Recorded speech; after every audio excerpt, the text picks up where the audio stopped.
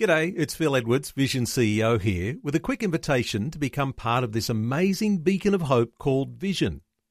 Together we can put our love into action to help people of all kinds build or rebuild their lives on the truth of God. Please consider the part you can play during our upcoming Visionathon appeal, remembering that it's your support that makes Vision possible, including this podcast. This podcast is made available by Vision Christian Media, thanks to the generosity of our supporters. Your donation today means great podcasts like this remain available to help people look to God daily. Please make your donation today at vision.org.au. Hello friends, before we begin today's teaching, allow me just to take a moment and invite you to connect further by watching Leading the Way television. Each week, like on radio, we dig deep into the Word of God to seek biblical wisdom for living. Leading the Way television is available in most areas on networks such as TBN, Daystar, God TV, 9, 7, and more. Visit ltw.org for details. That's ltw for leading the way.org. God bless.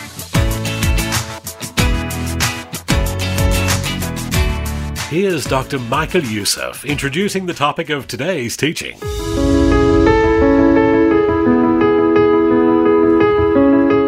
When David sent the messenger to find out who Bathsheba was, the messenger came back to him and he said, "This is Bathsheba, who is the wife of Uriah."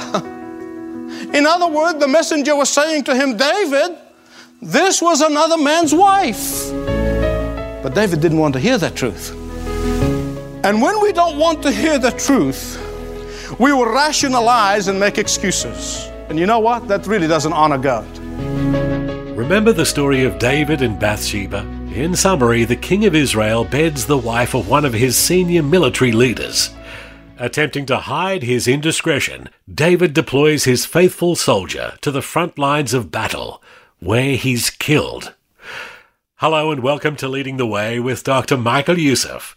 Today, an inside look at what led David to dishonor God and fall into murder.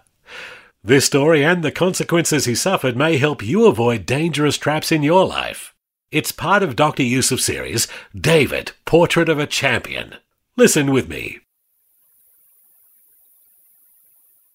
The Roman Emperor Arcadius and his wife have experienced such hatred, such bitterness, such anger toward John Chrysostom. John was the bishop of Constantinople at the time. He probably was one of the godliest men, if not the godliest man of his time. And the anger was continuously to bubble in the heart of the emperor until one day he brought together all of his advisors and he said, "What can I do to destroy this man?" And the advisors all got together and they all came up with different types of ways by which they can destroy John Chrysostom. One said, banish him and exile him to the desert. Another said, put him in prison. A third one said, confiscate all of his property. But then a crafty and a wicked courtier came up and looked at all the advisors of the emperor. And he said, I want to tell you that you're all making a great mistake. You will never punish him by such proposals. He said, if you banish him, he will feel God's presence in the desert as he feels him in the city. If you put him in prison and load him with chains, he will pray and praise God in the prison as he will in his office. If you confiscate his property, it will make no difference because he gives it all away anyway. If you condemn him to death, you only open the gates of heaven to John Chrysostom. And this malicious, wicked, devilish man turned to the emperor and he said, Prince, let me suggest to you how you destroy this man. If you really want to see Chrysostom suffer, force him to commit sin. I know him well. This man fears nothing in the world but sin. Sin in its essence is missing of the mark. That is why we should fear sin. Now, this episode in David's life, I think next to slaying of Goliath, it is the second best known event in his life. I think the fact that he has committed adultery with Bathsheba, then killed Uriah, is a story that is known not only among Christians, but even non-Christians alike. It is a well-known story. Don't let your familiarity with the story rob you from learning how did David get himself into that mess, but also learn how did David genuinely and truly got himself out of that mess. I have 6 reasons, 6 possible reasons. And I want you to listen to my words very carefully. They are carefully selected. I did not say excuses. I said reasons. There is no excuse. David could not offer an excuse. He never came up with one. He knows he did not have one. But as we learn from some of those reasons, let's guard against the tempter working in our lives. The first thing I notice here is boredom. He began to feel bored with his mission. He began to feel bored with his calling. He began to feel bored in his house. He began to feel bored generally. Watch out for getting bored. It is the first sign of trouble. Secondly, David was experiencing the loneliness that comes with leadership. In Psalm 102 verse 7, he said, I have become like a lonely bird at the housetop. How can the king, with all of his entourage, with all of his prestige, how can he be lonely? Listen carefully. You can experience loneliness of vision even if you have thousands of people around you. You can experience the loneliness of idea if you're in a room filled with people. You can experience the loneliness of commitment, and no matter how many surrounding you. Loneliness can be positive if you do 2 things. Number 1, stop feeling sorry for yourself. And 2, let God fill that void. Then there's a third reason for David's moral failure here, as I can see it. David was getting tired of fighting. 34 years of fighting, 34 years of running, and finally he relaxed his grip. He began to take it easy. Had David gone out with the men into the battlefield, he would not have ended in a place of failure. And I want to warn those older Christians, and I don't mean age older Christians, those who have been walking with the Lord for a long time. You can allow yourself after a while, I've been there, I've done that, I read this, I don't need to grow anymore. That is dangerous. Be very careful. Spiritual warfare is a daily thing. It's minute by minute, and you cannot relax. You cannot let your grip go. And I'm not talking about relaxing the body. I'm talking about relaxing of your spirit and your mind in spiritual warfare. No wonder the Apostle Paul tells Timothy, he said, endure hardness as good soldier for Jesus Christ. Hardness and soldiering go hand in hand. Hardness and victory go hand in hand. Then fourthly, David allowed Michal's rejection. That's his first wife, you remember, Saul's daughter. I think he allowed her rejection to get to him. Now, I don't have a clear indication from the Word of God on this one. When I'm not sure, I'll tell you. But just listen very carefully to what I'm going to say. Do you remember when David danced before the ark of the Lord and he took his royal gown off, he took his royal robe off, and he danced before God? What happened when he came home? She was waiting for him. She was right behind the door. And she gave him a tongue lashing. She socked it to him. And she put him down. Saul's daughter was cold. She was critical, cantankerous, and crabby. And David took it personally. You say, well, he had other wives. Well, yes, you see, but Michal is the one he loved. So instead of exercising spiritual leadership in his house, instead of exercising godly leadership in his house, what did David do? He allowed that bitterness to seep into his heart. The fifth reason for David's failure is his laziness. In 2 Samuel chapter 11, verse 2, it said that he woke up in the afternoon. Now, if you do that, forgive me, but I'm going to say a thing or two about this. That is self-indulgence. You can tell that David was not redeeming the time. Laziness, hear me right, please. Laziness gives the tempter the upper hand in your spiritual walk. Amen? Proverbs 12:24 said, the hand of the diligent will rule, while the slothful will be put under tribute. Then I believe there's a sixth reason, combined together, led into David's moral failure and sin. And that is his refusing to hear the truth. Well, I can take a few weeks on that one.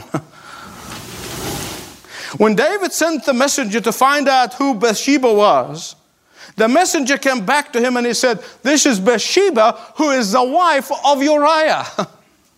In other words, the messenger was saying to him, David, this was another man's wife. But David didn't want to hear that truth. And when we don't want to hear the truth, we will rationalize and make excuses. And you know what? That really doesn't honor God. When we don't want to hear the truth, we will criticize and pass the blame. When the heart is hardened and when the neck is stiffened, no sermon, no preacher, no friend, no church will be able to get through until you're ready to respond to the convicting of the Spirit of God, until you're ready to be bent by the Spirit of God, until you're ready to be broken by the Spirit of God. David thought that he got away with his shenanigan. He didn't understand that God is patient and that God's justice may take long, but it will always take place. Now, the law of God was clear. The punishment for adultery in the Old Testament is stoning. Stoning to death of the adulterer and the adulteress. So what does David do in order to escape the punishment of the law? He arranged for Uriah to be killed, her husband. And once she became a widow, he rationalized, all is going to be well. And he literally thought that he could get away with murder. But hear me right, please. There is an eye that sees what nobody else can see. There is an eye that penetrates what no camera lens can detect. Months have passed since this horrific deed. Everyone forgot about it except for the justice of God, which is as true as His mercy. The justice of God, which is as true as His love. David may thought that he can get away from this, but he could not escape from the cry of justice. Do you know that the scripture said that blood of the innocent cry to God? And I want to tell you, when we murder babies in this nation, those blood of the innocents is crying to God every single day. David might have rationalized it to Joab, his chief of the army, but he knew that he could not rationalize it to the chief inspector of his soul. God deals with us in different ways, but He knows how to get our attention. You can give Him your attention the easy way, or you can do it the hard way. And here God sends Nathan the prophet to David with a parable. A parable that eventually brought David under conviction and led him to true and genuine repentance. As I looked at this passage, and I thought, imagine having the assignment of going to the king and telling him of his sin. Speaking the truth is not always easy, but is the only way. And Nathan comes to King David and he says to him this parable. And I want to summarize this parable. The position of Uriah and his wife is represented in the figure of a poor man who has only one and only ewe lamb. And the lamb was so dear to this man that literally was sleeping in his bosom. The one who wronged this poor man was portrayed as a rich man with large number of flocks and herds at his disposal. What Nathan is doing here, he is drawing a word picture for David so he can begin to comprehend the enormity of his sin, so that he can heighten the guilt that is described by seizing of that ewe lamb and slaying of that ewe lamb. What is he doing that for? Look at this very carefully, please. He was doing it to accommodate to the traveler. He's doing it to entertain a traveler. So he took this poor man's one and only ewe lamb to offer it to the traveler. I could take a long time just going through that parable, but I won't do that. I want you to focus with me, please, just on one aspect of that parable. One aspect. It is the traveler. Focus on the traveler for a minute. Because the traveler here represents the restless desire. The traveler here represents the progression of lust. The traveler here represents the wandering thoughts. The traveler here represents the roving eye of David in relationship to Bathsheba. No wonder the Apostle Paul exalts us in 2 Corinthians 10:5. He said to take every thought captive to obey Christ. True, we can't prevent wandering thoughts from entering into our minds, but by the power of God's Holy Spirit and by the power of the Word of God that is given to us, we can stop these thoughts from nesting in our minds. Any excuse that you can't help it, it's just because it's in my background, it's in my genes, and it's in this and it's that, forget it.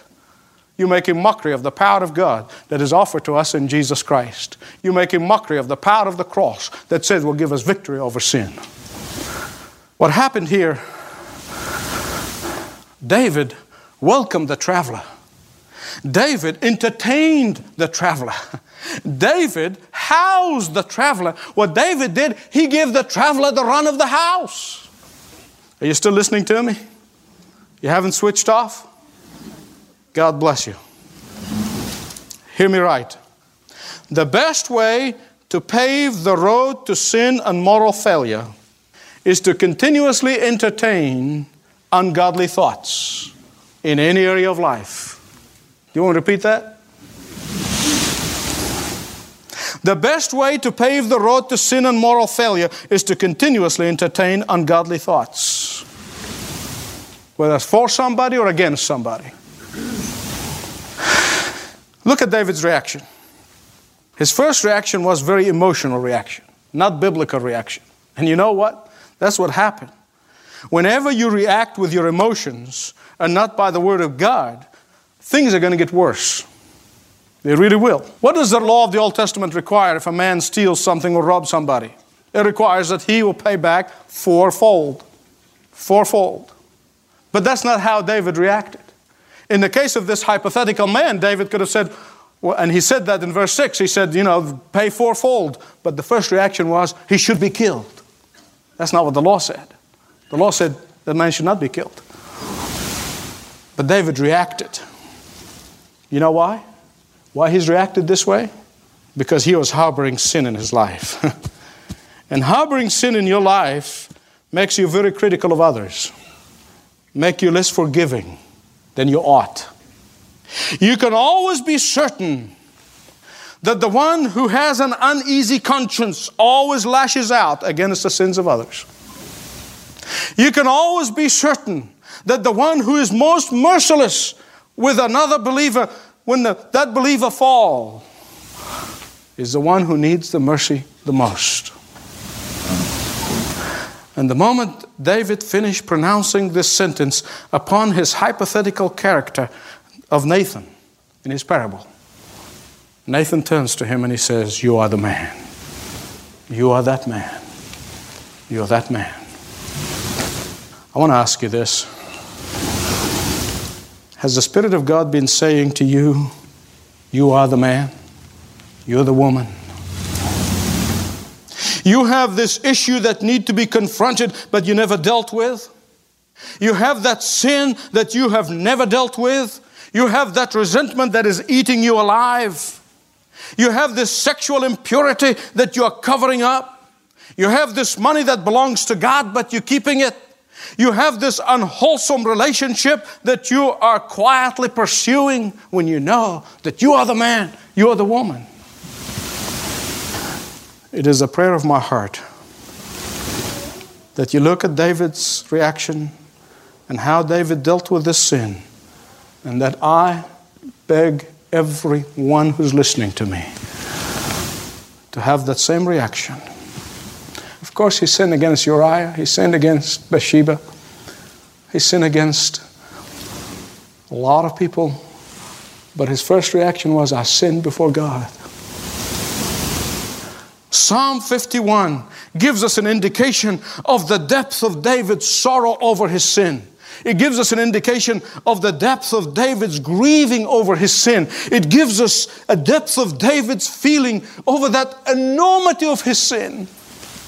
Every verse of Psalm 51 shows us the depth of his anguish and the reality of his repentance. David's repentance is the only true and biblical type of repentance. David's repentance is the only type of repentance that God really loves and honors. David's repentance was a genuine repentance. Why? Because it was accompanied by a desire to forsake the sin. Forsake the sin. It's like Daniel, he purposed in his heart. That is the true repentance. And that's the repentance that honors God. May our repentance be David's. If the Spirit of God has begun to move in your life and began to point to areas that you have taken for granted, that you have laxed, that you have just followed the crowd and ignored the purity and the holiness of God who loves you, I believe the Lord would call you, and I show it to you from cover to cover in the Scripture, to have a genuine repentance, a forsaking type of repentance. Not repentance in words only, but repentance of action. That is the truth of God's Word. Jesus is not going to come back to a harlot. He's going to come back to a bride that is pure and holy. He's going to come back to a bride that is awaiting His return, not so anxious to stay behind like Lot's wife. You want to experience the blessing of God and the joy of the Lord in your life? Repent. You want to know contentment? Repent. Say to the Lord with David, restore unto me the joy of my salvation. A powerful message from Dr. Michael Youssef on Leading the Way. If you missed any portion of today's message or other days, remember you can listen to the archives online at ltw.org or use the Leading the Way app on your mobile devices. One of the most amazing things for me when I come to the very heart of the Middle East is how many people coming to Christ at a very hefty cost, sometimes the cost of their life. But I am so deeply saddened on the inside that so many in the evangelical church in the West turning their back on the faith. And I am wondering, I'm just wondering aloud with you, is God gathering His elect? Is God gathering His believers from every corner of the globe? And the true sheep are coming to the fold, and the goats are leaving the fold. That encourages me, saddens me, yes, but encourages me at the same time to see the hand of God working here. So pray for our partners who are on the ground. They are really not in the safest place on the face of the earth, and they're not doing the safest work either. So pray for them, intercede for them. Let the Lord guide you and lead you as you pray for our partners on the ground. God bless.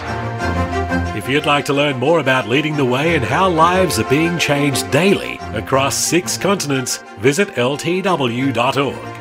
You can also call 1300 133 589. Once again, ltw.org and 1300 133 589. Or you can write to Leading the Way, P.O. Box 1900, Penrith, New South Wales 2751. Leading the Way, P.O. Box 1900, Penrith, New South Wales 2751.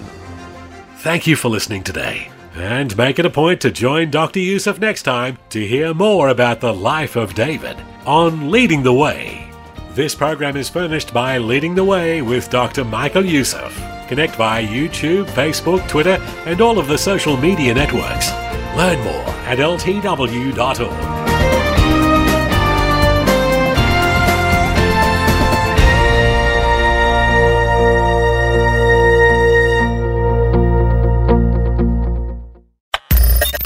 Thanks for taking time to listen to this audio on demand from Vision Christian Media. To find out more about us, go to vision.org.au.